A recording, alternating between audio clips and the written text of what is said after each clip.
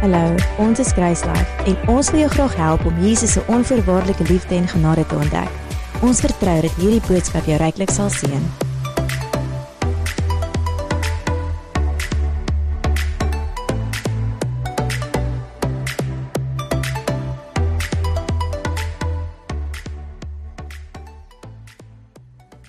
Ons gaan vandag gesels oor ons visie, maar nie net oor dit nie, daar's 'n paar gedagtes wat ek daarmee wil deel. Is waarna toe is ons op pad, hoe gaan ons daar kom en hoe kan jy deel wees daarvan? En wanneer ons gesels oor visie, dan is dit nie my visie nie, dit is nie net Grace Life se visie nie, dit is Jesus se visie. Want al wat ons gedoen het met Jesus se visie, ons het dit net opgesom in eenvoudige terme wat ons kan gebruik. En wanneer ons kyk na 'n visie, dan is dit nie iets wat ek en die leiers uitvoer nie. Ons almal is onderdanig aan Jesus en ons almal gaan voor Jesus eendag staan en Jesus gaan nie vir ons vra, het jy die regte ding gedoen by Grace Life nie. Hy gaan vir jou vra, wat het jy gedoen met my verhouding met jou? Ons almal is deel van Grace Life, maar die visie wat ons het is eintlik in 'n groter prentjie onderdanig aan God se visie en wat hy vir ons wil hê. En as ek vir jou kan vra, wat is Jesus se visie vir jou lewe? Wat is Jesus se visie vir jou lewe? In eenvoudige terme is om hom te ken en om ander mense te help om hom te ken. Is om God te ken en om ander mense te help om hom te ken. Romeine 12 vers 1 sê, ek vermaan julle dan broeders by die ontferminge van God, dat julle liggame stel as 'n lewende, heilige en aan God welgevallige offer, dit is julle redelike godsdiens. En hierdie tipe verse sou jare terug vir my so afgesit het van Christendom. Want wat dit sê vir my is, daar's iets wat jy moet doen. Jy moet jou liggaam as 'n heilige offer stel. Jy moet jouself opoffer om iets vir die Here te doen. En omdat ek groot geraak het met 'n prentjie, dat ek moet iets vir die Here doen, om hom gelukkig te maak, of dat hy dan in my lewe gaan werk, was dit 'n las, want ek het gedink, wat moet ek nog doen? Ek voel ek het so hard probeer, en ek kry dit net nie reg nie. So, as iemand net nog een ding sê, wat ek nog moet doen, gaan ek hardloop vir die berge. Maar nou as ek kyk na hoe my lewe nou is, dit niks is meer wat ek moet doen nie, dis nou alles wat ek wil doen. Omdat Paulus hierso sê, as jy kyk na wat hy beskryf, hy sê, by die ontferminge van God, dat julle liggame stel as 'n lewende, heilige en aan God welgevallige offer, dan sê hy in die laaste stuk, dit is julle redelike godsdiens. So eintlik, as ons dit andersom kan sê, wat hy sê is, as jy besef het wat die Here vir jou gedoen het, dan is dit net redelik om vir hom iets te doen. Maar as jy besef het wat die Here vir jou gedoen het, dan gaan jy nie maar kan om nie iets vir iemand anders te doen nie.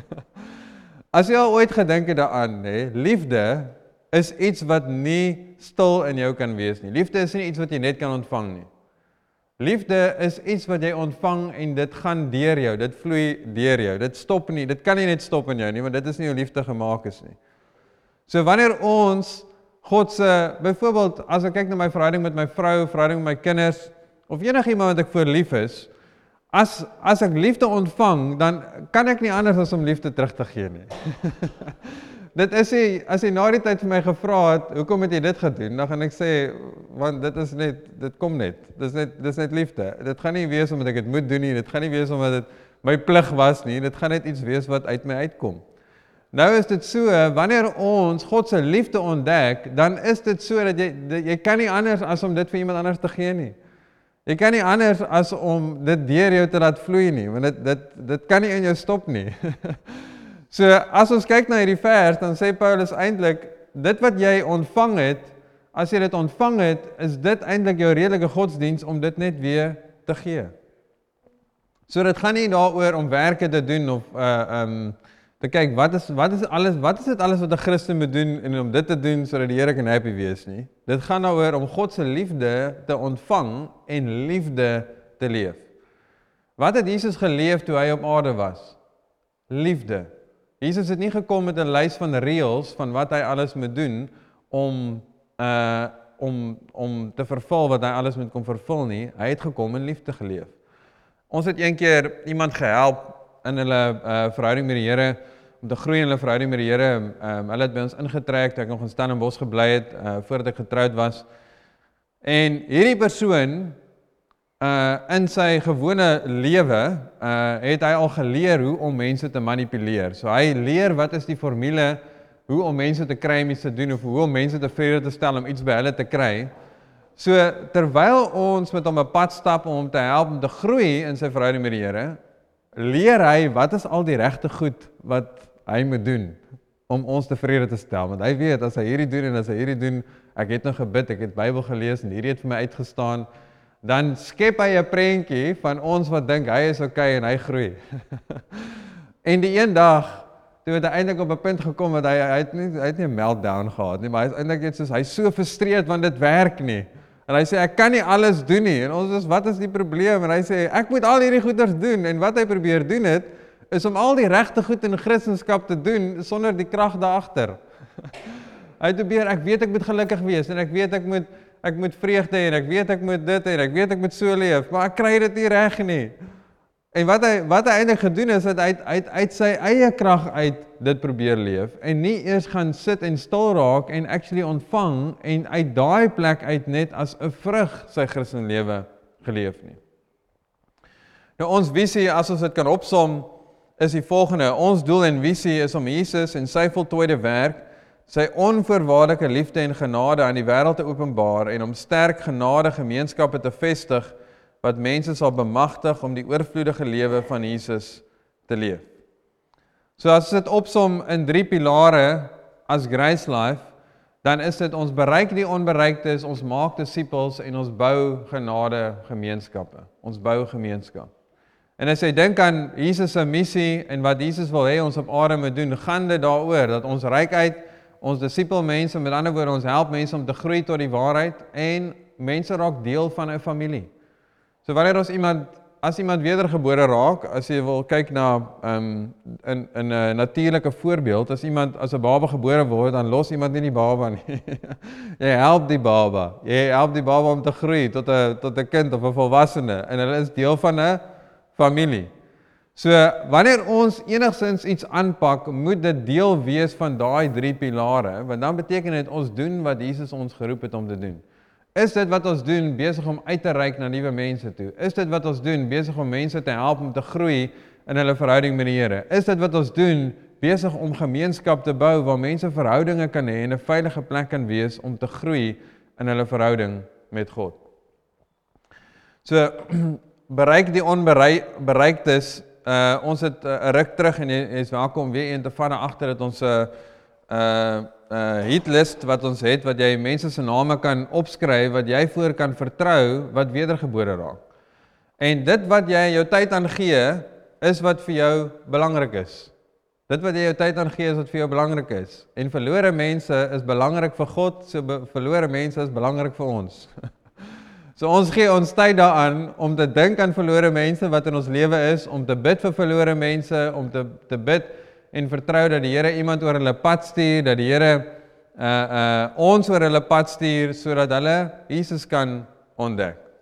1 Timoteus 2 vers 3 en 4 sê, want dit is goed en aangenaam voor God ons verlosser, wat wil hê dat alle mense gered word en tot kennis van die waarheid kom. Dit is God se hart. Dit is sy wil, is dat alle mense gered word en tot 'n kennis van die waarheid kom. So dit was, Werner het vanoggend dit gedeel in die spanvergadering, as ander mense nie bereid was om die evangelie met ons te deel nie, dan sou ons nie hier gewees het vandag, heel moontlik nie. Jou lewe sou dalk nie gewees het wat dit is nie. En dit is eintlik daai konsep van pay it forward. Nou dat iemand die evangelie met jou gedeel het, nou kan jy dit met iemand anders deel. En as mens werklik kyk na die transformasie, as mens dink aan die transformasie wat dit in jou eie lewe gebring het, dan is dit soos, natuurlik wil ek met iemand anders dit deel, sodat hulle ook daarin kan deel. Markus 16:15 sê, en hy het vir hulle gesê, gaan die hele wêreld in en verkondig die evangelie aan die ganse mensdom. Dan praat men net van al die mense. So hoe ons mense gaan bereik, is om te besef, ons is die mense wat die verlore mense moet bereik. Hoe ons mense gaan bereik, is om te besef, ons is die mense wat die verlore mense moet bereik. Jy is waar jy is om die mense te bereik wie jy in aanraking mee is. Daar is soveel mense wat nie gaan kerk toe kom om van Jesus te hoor nie. En dit is die een van ons uitdagings in Suid-Afrika, is ons het groot geraak met tradisie en 'n sekere manier van dink hoe kerk is. En ek meen, dit is hoe ek groot geraak het. Ek moet net sorg dat ek die mense kerk te bring en die dominee of die pastoor sal hulle uitsort. En as ek nou dink aan ek kan 'n klomp voorbeelde dink, maar as ek dink aan een voorbeeld, iemand het iets by ons huis kom regmaak voordat ons getrek het in laas jaar of net toe ons getrek het in daai tydperk. En ek knoop toe 'n gesprek aan met die ou, 'n geestelike gesprek en vra 'n bietjie uit en pouk om die evangelie met hom te deel. En hy begin deel toe met my sy negatiewe ervarings van kerk en hoekom hy nooit weer sal kerk toe gaan nie. Maak nie saak of iemand hom sal nooi nie. Nou, ek kon gedagtes met hom deel en ek kon hom uitdaag en vir hom sê, ek het ook gedink soos jy dink en hierdie is hoe Jesus my lewe verander het en ek kon die evangelie met hom deel. Maar die punt is, daai ou sou nie kerk toe gegaan het as hy net vir hom sê, kom saam kerk toe nie. Hy het nodig dat iemand daar met hom praat oor Jesus, nie vir hom kerk te bring, dat iemand met hom nie oor Jesus praat nie. So, en wat 'n bietjie triekie is van ons kultuur, is party mense hulle voel ook, wie's jy om met my oor Jesus te praat? 'n Pastoor moet met my oor Jesus praat. Want dit is mense se persepsie. So in party aspekte is dit soos, jy moet maar net die ou kerk toe nooi, want die ou gaan nie ontvang nie, maar in ander aspekte is dit, moet jy besef, ek moet nou die evangelie deel. Ek moet die evangelie deel met hierdie persoon, want hierdie persoon gaan nooit hulle voet in 'n kerk sit nie, want hulle is seer gemaak of hulle voel hulle kan nie deel wees nie of hulle is nie heilig genoeg nie.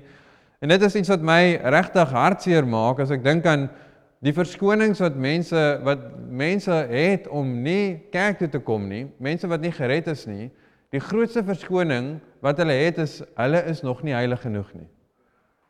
Hulle kyk van buite af en dan sien hulle mense wat in die kerk is, wat se lewe getransformeer is, en dan sê hulle eintlik vir hulle self, ek is nog nie waar hulle is nie, so ek kan nie deel wees van wie hulle is nie.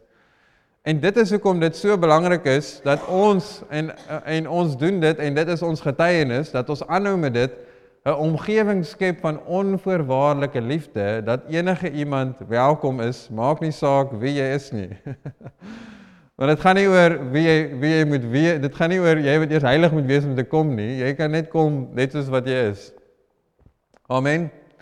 So, ons definisie van kerk gaan werklik bepaal hoe ons kerk sien. So kerk is die doelgerigte samekoms van gelowiges wat saam op pad is ergens heen. Kerk is nie net 'n plek waar jy bemoedig word nie. Kerk is baie meer as net bemoediging. Nou ek gaan 'n volgende paar verse lees en hierdie is eintlik 'n goeie oefening vir jou om te doen, is om die Bybel te lees. Hoe wil ek dit nou verduidelik? Om die Bybel te lees en vir jouself te vra, dit wat ons nou leef, is dit werklik wat hierdie verse actually sê? Die manier wat ek kerk sien, is dit werklik actually wat hierdie verse kommunikeer? Want ons is ultimately in al die generasies onderdanig aan God en wat sy woord sê. So wanneer ek nou hierdie verse lees, probeer dink daaraan dat jy nie 'n geskiedenis het van Christendom nie. Okay? Kyk objektief na die verse en luister net na wat die verse sê en kyk dan, wat is die prentjie wat dit vir jou skep van Christendom? Nou eerstens sal ek ook sê, haal die prentjie uit jou kop uit van kerk op 'n Sondag. Haal heeltemal alles uit. Die konsep van ons gaan op 'n Sondag kerk toe, haal net alles uit en sien, wat kommunikeer hierdie verse wanneer dit praat van die heiliges en wat die doel is van, sê maar, van die vyfvoudige bediening en die doel is van die liggaam van Christus. Ons gaan saam lees Efesiërs 4 vers 11 sê, en hy het gegee, sommige as apostels, ander as profete, ander as evangeliste, ander as herders en leraars, om die heiliges toe te rus vir hulle dienswerk tot die opbouing van die liggaam van Christus. Wat is die tradisionele prentjie wat ons het. Die tradisionele prentjie is nie die regte prentjie nie, want die tradisionele prentjie sê, bring iemand na die pastoor of die dominee of die leier toe en hy sal hulle leer. Wat hierdie verse sê, is hy het gegee, sommige is apostels, profete, evangeliste, herders en leraars, en wat moet hulle doen? Vers 12 sê, om die heiliges toe te rus vir hulle dienswerk, om die heiliges toe te rus om mense kerk toe te bring. Nee, dis nie wat dit sê nie, om die heiliges toe te bring vir hulle dienswerk, tot die opbouing van die liggaam van Christus. En moenie net sien die liggaam van Christus as 'n kerkbyeenkoms nie. Dit gaan oor die liggaam van Christus. As niemand opdaag nie, is hierdie nie 'n kerkgebou nie. Ons noem dit, ons gaan kerk toe, maar eintlik is dit nie, ons is nie eintlik 'n ander manier om dit te sê nie, maar dit is eintlik verkeerd, want waar ons gaan, as ons volgende Sondag by 'n ander gebou is, dan is dit waar die kerk is, want ons is daar. Dit gaan nie oor die gebou nie, dit gaan oor ons as die mense. Nou die vyfvoudige bediening se rol is die profete moet mense toerus om God se stem te kan hoor. Die evangeliste moet mense toerus om te evangeliseer. Ons moet nie mense bring na 'n event toe waar die evangelis die evangelie met hulle deel nie. Die evangelis is daar om die mense toe te rus om die evangelie te deel. Die pastoor en die leraar is daar om jou toe te rus om na ander mense te kyk en vir ander mense te sorg en ander mense te leer. Kan jy sien, as ons regtig net, ek wil nie besigheidsterme gebruik nie, maar sien net vir 'n oomblik, kyk het na effektiwiteit in besigheidsterme, na die model van as kerk op die tradisionele manier bly, dat daar is net sê maar die pastoor of die leiers of die dominee en die leiers, hulle is die wat die mense moet bereik en die ander gaan kom. Hoeveel mense gaan bereik word? Baie min. En as jy in besigheidsterme daarna kyk en sê, as almal 'n verteenwoordiger is van Jesus, waar ook al hulle is, kan jy dink, wat is die impak wat hy dan gaan maak? Kan jy dink aan wat is die impak van die effektiwiteit en hoeveel mense actually bereik gaan word, omdat ons besef wie ons werklik is. Die woord wat ek vanoggend gehad het, ons span saam gebid, het is regtig dat ons almal voor God staan en almal se waarde is presies dieselfde en dat God nie vir enige iemand meer gee as vir enige iemand anders nie. Ons het dalk verskillende funksies in die kerk, maar niemand se waarde verskil nie en die hoeveelheid van wie God is en wat hy vir ons gee verskil ook nie. Die probleem wat ons het, is ons kyk na iemand wat God baie deur werk en ons dink die Here is die een wat meer vir hulle gegee het, wat meer deur hulle gewerk het. Al wat dit is daai persoon het meer gevat wat die Here reeds aanbied. Dit is nie die Here wat meer gee nie, dis 'n persoon wat dalk net meer gegroei het tot volwassenheid, meer besef het, meer gegroei het in geloof in die Here te vertrou. Dit is nie dat die Here wat meer vir hulle gegee het nie, dis hulle wat meer ontdek het van wie hulle is en wat die Here vir hulle alreeds gegee het. So wanneer jy na iemand kyk en sê, "Wow, kyk hoe werk die Here deur hulle," dan moet jy sê, "Maar ek gaan ook so baie vat." En die voorbeeld wat ek al gedink het is as jy 'n bak koekies neersit en een kind vat 'n koekie, wat doen die ander kinders? Hulle vat ook dalk een koekie, maar dan kom een brawe een en hy vat 2 of sy vat 2. En dan sê die ander kinders, as hy of sy 2 vat, dan kan ek ook seker 2 vat. En dan kom die ander een, as hulle 2 vat, kan ek 3 vat. Want dit is maar hoe hulle werk, almal moet gelyk hê. So in daai opsig, as ons sien, wow, kyk hoe baie werk die Here deur daai persoon, as dit soos, maar dan kan hy so baie deur my ook werk. Want hy is nie 'n aanneming van persoon nie, hy sien ons almal gelyk en almal dieselfde. So, wanneer dit kom by die kerk, is ons het verskillende funksies in die kerk, maar ons almal is geroep tot evangelisasie, disippels maak en gemeenskap bou. Ons het verskillende funksies, maar ons almal se roeping is om uit te reik, is om mense te disipel en om gemeenskap te bou. As ons gesels oor ons tweede pilaar van disippels maak, Matteus 28 vers 18 en 19, en Jesus het nader gekom met hulle gespreek en gesê, Aan my is gegee alle mag in die hemel en op aarde. Gaan dan heen, maak disippels van al die nasies, doop hulle in die naam van die Vader, die Seun en die Heilige Gees, en leer hulle om alles te onderhou wat ek julle beveel het. Nou in die Afrikaans, in vers 19 sê dit, gaan dan heen, maak disippels van al die nasies. Nou wat interessant is, in die Engels, in die King James, gebruik het nie eers die woord disippels nie. Nou ons moet disippels maak, maar ek wil vir jou wys, wat beteken die woord disciple? In Engels sê, go ye therefore and teach all nations. Gaan leer al die nasies. So, 'n disciple, en even in die Grieks kan jy ook gaan kyk, 'n disciple is 'n leraar. Is iemand wat leer. Maar 'n disciple is ook iemand wat ander mense van Jesus leer. En dis waar ek glo in tradisie die groot misconnect gekom het. Ons het baie mense wat ontvang, maar ons het min mense wat ontvang en deel. Ontvang en gee. Nou die volgende paar goeders wat ek gaan lees, het ek neergeskryf. En dit mag dalk nou 'n bietjie daar in jou hart rondkrap vir 'n goeie doel om jou te help om die regte prentjie te sien van wat God jou gemaak het om te wees. Want as ek dink aan Hebreërs, ek dink is in Hebreërs 10 wat sê om mekaar op te stuur tot goeie werke.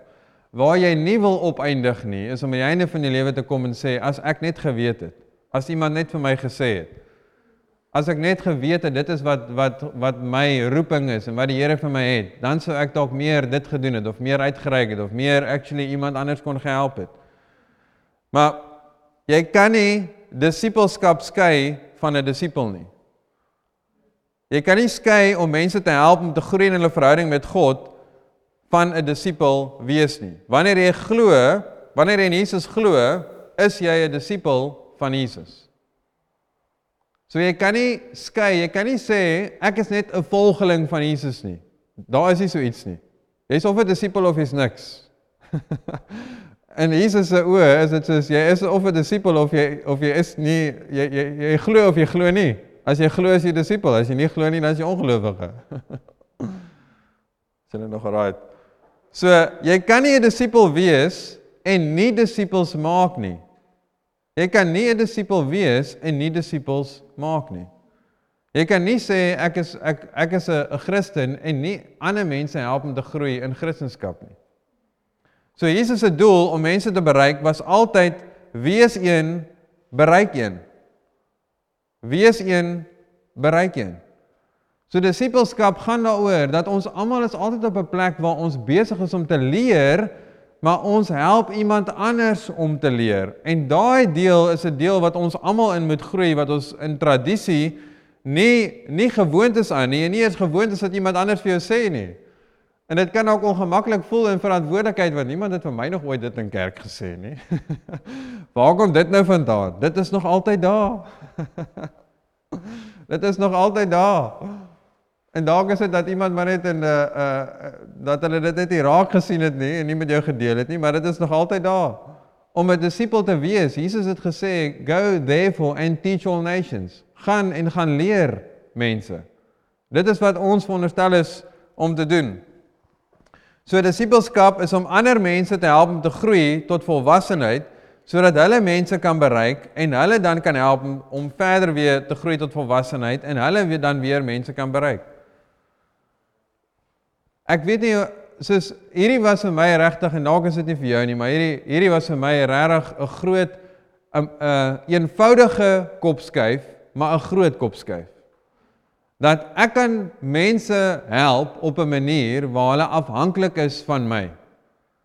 So ek kan iemand help om te groei in hulle verhouding met die Here, en elke keer as hulle 'n vraag het, dan antwoord ek hulle vraag.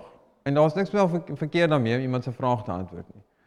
Maar ek kan iemand help op 'n manier waar hulle self kan help en iemand anders kan help. Wanneer iemand vir my 'n vraag vra, dan vra ek terug, wat voel jy sê die Here daaroor? Wat het jy al gekyk? Wat dink jy is die antwoord? Wat is die verse wat jy nou al gekyk het? Kom ons gaan kyk saam na die verse. So wat dan gebeur is, wanneer die persoon 'n vraag het, dan dink hulle oor, wat gaan Chart vir my vra? Hy gaan nou weer vir my vra. Wat sê die Here vir my? Het ek al na die verse gekyk? Want die Heilige Gees is daar vir elke van ons om ons in waarheid te lei en ons te help, en ons is almal daar as 'n familie, so ons almal is welkom om te vra en mekaar te help, maar ons kan nie op 'n plek bly waar ons altyd net vra en niemand anders kan help nie. Jy is op 'n plek waar jy groei, waar jy vra, en dan groei jy tot op 'n plek van volwassenheid, en dan is jy soos, nou kan ek iemand anders help. En as jy vra, hoe help ek iemand anders om te groei? Ons het tonne materiaal wat jy kan vat en iemand anders kan help en saam met iemand kan deurwerk. En dalk is dit iets wat jy 'n bietjie aan kan dink en sê, wie is daar in my lewe wat ek tyd mee saam kan spandeer om hulle te help, om hulle te groei in hulle verhouding met die Here? En as ek dit so kan, luister net, ek sê die woord net in, né? Is kerk is nie die enigste, dis nie net waar jy groei in jou verhouding met die Here nie. Kerk is nie veronderstel om die enigste plek te wees waar jy groei in jou verhouding met die Here nie. Obviously moet jy self groei in jou verhouding met die Here. Maar as ek moet kyk na my lewe, die meeste groei wat ek in my lewe het, was wanneer toe iemand anders besluit het om 'n pad saam met my te stap en weekliks in die week saam met my te sit en iets saam met my deur te werk en my vrae te antwoord en my te help om te sien wat die waarheid is. En die beste groei wat ek nou het, is om ander mense te help om te groei, want soos wat ek hulle help om te groei, so groei ek. Kerk is nie die enigste plek waar ons veronderstel is om te groei nie. Ons is veronderstel om te sê, kom, en dit hoef nie iemand te wees, dit kan enige iemand wees, 'n vriend wees en sê, kom ons werk hierdie materiaal deur, kom ons lees hierdie boek deur, kom ons sit en ons kom by mekaar een keer 'n week en groei saam in ons verhouding met die Here. Dit is wat die meeste groei bring, want dit is actually, jy kan dan prosesseer en jy kan vra oor, wat bedoel hierdie, ek verstaan hierdie nie, hoe werk hierdie, en dit bring meer die waarheid actually ook persoonlik tot jou, sodat dit meer 'n invloed in jou hart kan hê. Amen. So wanneer dit kom by gemeenskap, bou as laaste pilaar. Ons fokus en ons doel is om disippels te maak wat uitreik na verlore mense toe, disippels maak en dan ook gemeenskap bou. So ons gemeenskap is ons kerkfamilie, as jy dit so wil stel. So wanneer mense deel raak van die kerkfamilie of deel raak van gemeenskap, dan raak hulle werklik deel van familie. 'n Plek waar daar omgee is, 'n plek waar daar vriendskappe is, waar daar bemoediging is, waar daar kameraadskap is, waar daar groei is. Maar weer eens, as ons terugkom na die vraag, hoe sien jy die liggaam van Christus? Hoe sien jy kerk? As ek sê dat kerk is 'n plek van familie, of kerk is 'n plek van vriendskap en bemoediging, sien jy weer eens net in jou kop 'n Sondagdiens? As kerk mense is, dan is dit nie net 'n byeenkoms nie, want ons almal is nog hier rond in die week. Ons verdwyn nie van die aardbol af, en dan is ons hier op 'n Sondag, en dan verdwyn ons weer nie. Ons is heeltyd hier. En dink net 'n bietjie aan zoom 'n bietjie uit, en dink jy aan God se hart vir mense. Dink jy God wil hê, ons moet net op 'n Sondag by mekaar kom, vir mekaar lief wees, verhoudings bou, en die week met ons niks met mekaar uit te waai nie. As mens 'n bietjie dink in die ekstreem, as jy sê, o nee, dit klink nie reg nie. Maar dit is baie keer hoe ons leef, want ons het daai manier van dink al oor jare aangeleer, dat dit is wat kerk is. Ek kom kerk toe, en dan gaan ek huis toe, en dan gaan ek aan met my lewe. Kerk is actually die mense wat rondom jou is om lief te wees vir die mense, om te gee vir die mense, om verhouding te bou met die mense. Want ons is almal saam familie. 1 Korintiërs 12 vers 12 en 13 sê, want net soos die liggaam een is en baie lede het, en al die lede van die een liggaam, al is hulle baie, een liggaam is, so ook Christus, want ons is almal ook deur een gees gedoop tot een liggaam, of ons Jode is, of Grieke is, slawe of vry manne, en ons is almal van een gees deurdronge. So deur die krag van die Heilige Gees is ons almal een gemaak in gees. En dit is wat so mooi is, van enige plek waar die kerk is in 'n gemeenskap, breek dit deur, of veronderstel, om deur te breek deur al die barriers wat daar is, wat deur die wêreld daar gestel is. Deur kleur, deur klas, deur ras, deur geslag, whatever daar is. Want ons in Christus is saam een gemaak, maak nie saak hoe ons aan die buitekant lyk nie, want ons almal se binnekant lyk dieselfde. Ons almal se bloed is rooi. En in Christus is ons almal een gemaak en ons is veronderstel om daai plek te wees wat die barriers afbreek in ons gemeenskap. Romeine 12 vers 5 sê, so is ons almal saam een liggaam in Christus en elkeen afsonderlik lede van mekaar. Hierdie sê so mooi, ons is elkeen afsonderlik lede van mekaar. Ons is deel van mekaar. Elke lid het 'n funksie en ons is deel van mekaar. En weer eens, ons kan nie dit net sien, ons is deel van mekaar op 'n Sondag nie. Ons is almal nog hier van Maandag tot Saterdag, of waar jy ook al is, aanlyn. Ons is almal nog deel van mekaar se lewens die res van die week. Nou, as jy net kerk sien as 'n plek waar jy bemoedig word, dan gaan jy die volgende dink, en hierdie is waar die probleem inkom. Ek sê dit in liefde. As jy kerk net sien as 'n plek waartoe jy kom om bemoedig te word, dan wat jy outomaties dink, is jy gaan al keer jou week, jy voel ek het 'n goeie week gehad, op 'n Saterdag of 'n Sondagoggend, Sondagoggend staan jy op en sê, ja, ek voel eintlik okay. So, ek het nie nodig om kerk toe te gaan nie. Want? Ek is bemoedig. Hoekom het ek nou nodig om te gaan? En die mooie manier om dit te sê, is om te sê, jy is nie soos Jesus as jy so dink nie. Maar die meer reguit manier is om te sê, jy is selfsugtig. Want die hele punt van kerk is dat ons familie is, en daar's ander mense wat kom wat nie okay is nie. So as jy okay is, bring jou okay om ander mense te help om okay te wees. As ons sien dat kerk is 'n plek wat ons 'n deel is van, ons is 'n deel van die liggaam en ons dra by. As jy dink aan ons almal het al mense genooi vir 'n funksie, wees dit vir 'n verjaarsdag of enige iets, en dan is daar 'n sekere persoon wat nie opdaag nie, en jy kan voel, hulle is nie daar nie. Jy kan, in die atmosfeer kan jy weet, as hulle nou hier was, ons so gelag het, of sulke grappies vertel het, of whatever. En dit is presies hoe dit is met kerk. Jy moet besef, jy is die persoon, as jy nie kom nie, of deel is van die gemeenskap in die week nie, is mense mis jou.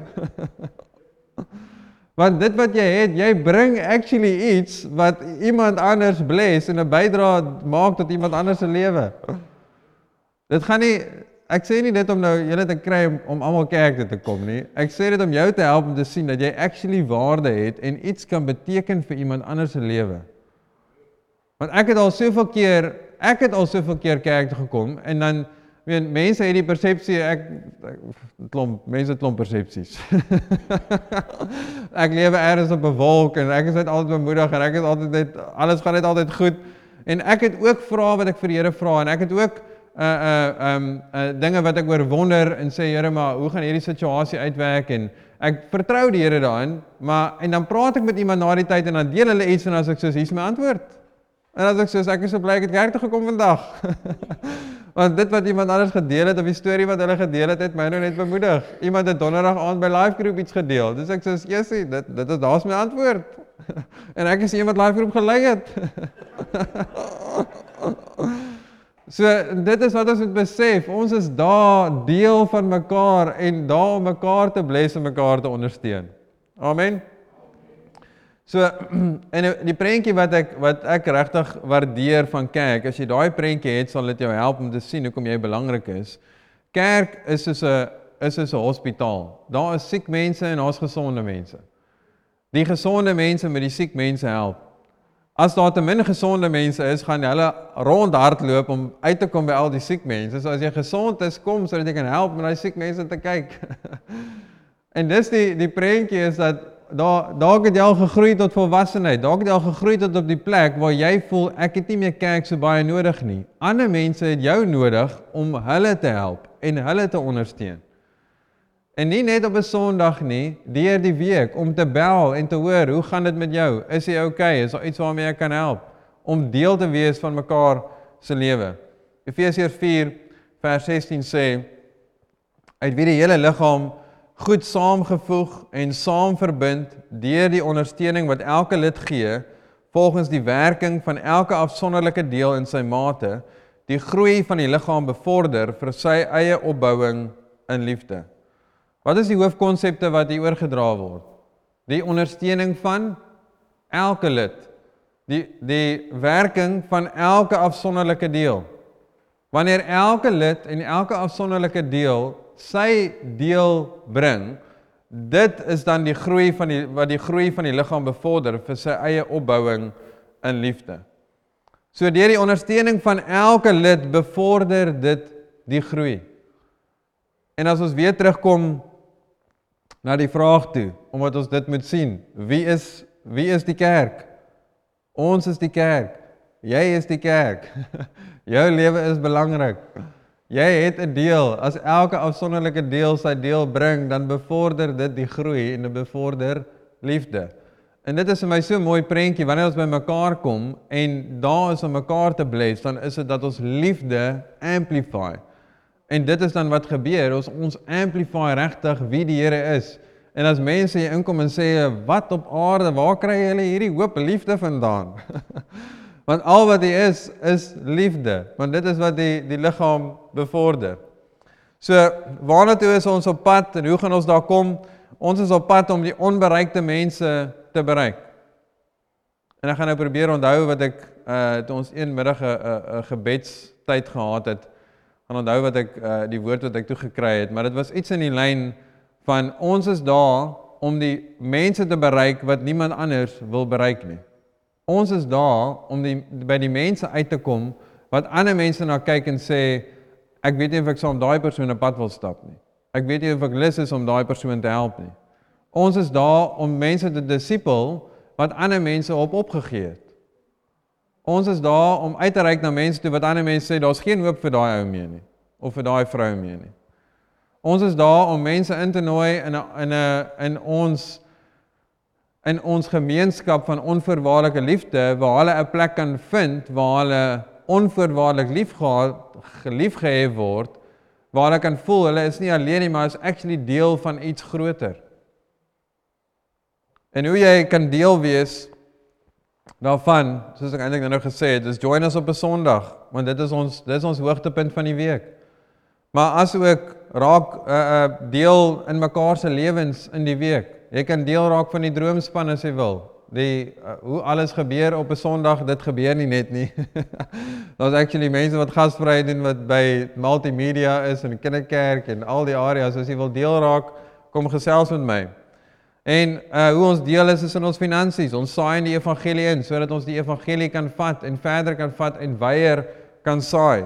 Jy kan 'n life group begin. Jy kan 'n life group bywoon.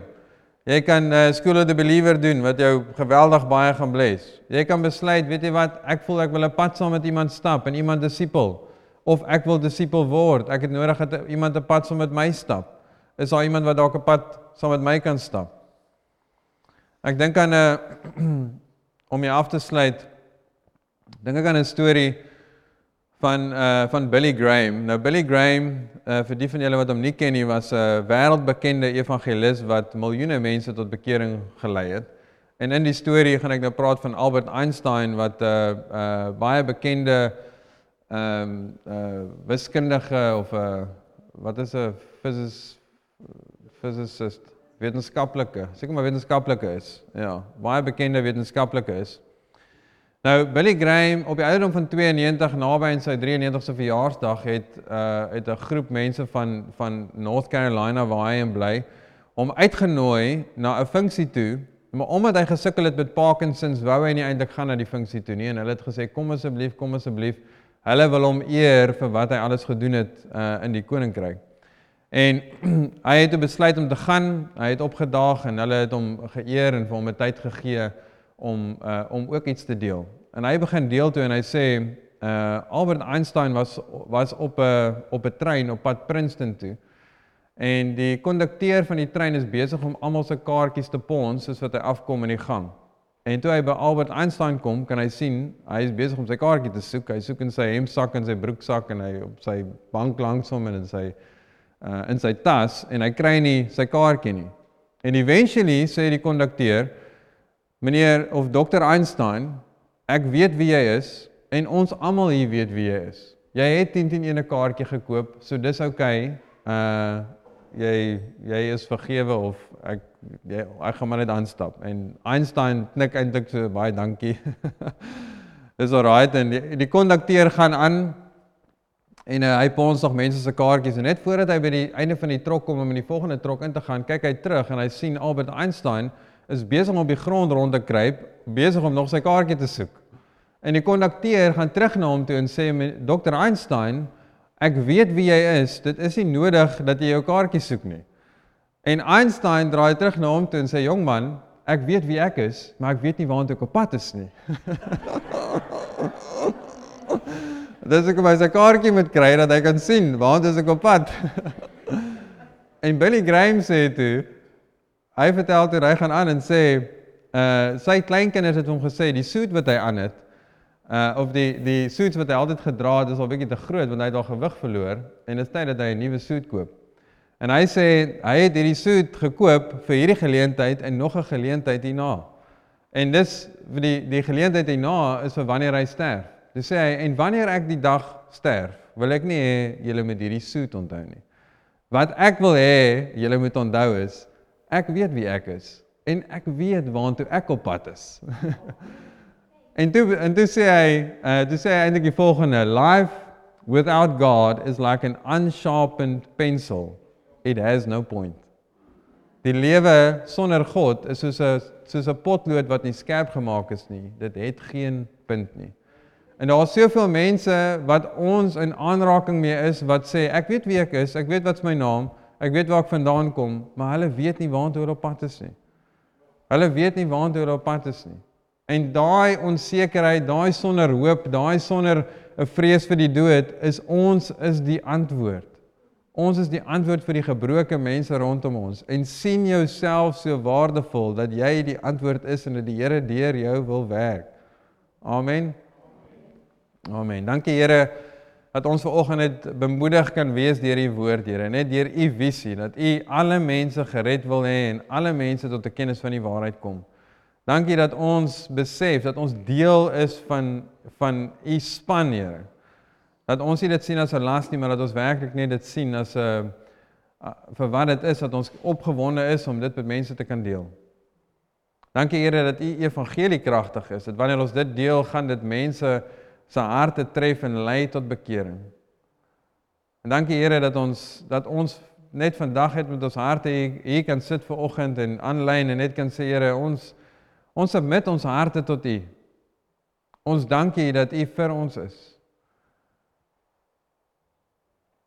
En dankie Here dat ons weet, Here, dat u altyd by ons is en dat u reg deur die week met ons gaan. En ek bid Here dat u Heilige Gees regtig die tradisie in ons harte sal afbreek van kerk. Dat ons nie net kerk sien as 'n Sondagdiens nie, alhoewel dit deel is van ons Sondagdiens, maar dat ons werklik kerk sal sien as die mense, en dat ons mense sal lief hê Maandag tot Saterdag, en nie net op 'n Sondag.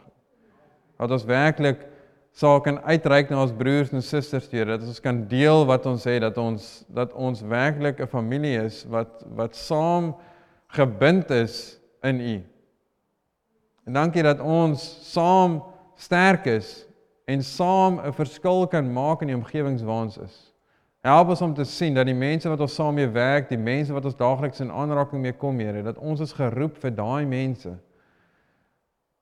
En ek het hierdie week net weer hierdie prentjie gehad, daar's mense rondom jou, wat 'n smile op hulle gesig het, maar leeg is aan die binnekant. Daar's mense rondom jou, wat 'n smile op hulle gesig het, maar aan die binnekant is hulle besig om dood te gaan. Moenie dat dit wat die uiterlike is, wat mense kommunikeer, jou terughou om die evangelie met hulle te deel. Dankie Jesus. Dankie Here vir u liefde, en dankie dat ons net daarin kan rus vandag, Here. U is 'n goeie Vader. Dankie Here dat ons net kan bid vir elke behoefte wat verteenwoordig is, hierso of aanlyn. Dankie Here dat u die voorsiener is, dat u 'n goeie Vader is. Dankie dat ons u kan vertrou, Here, met alles wat ons nodig het. In Jesus naam. Amen.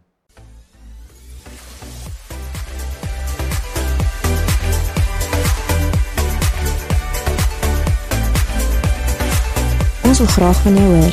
Indien jy graag met iemand wil praat of saam met iemand wil bid, kontak ons gerus by 021 8800 168 of e-pos ons by info@gracelife.co. Indien jy materiaal wil bestel of meer oor ons wil uitvind, besoek gerus ons webwerf.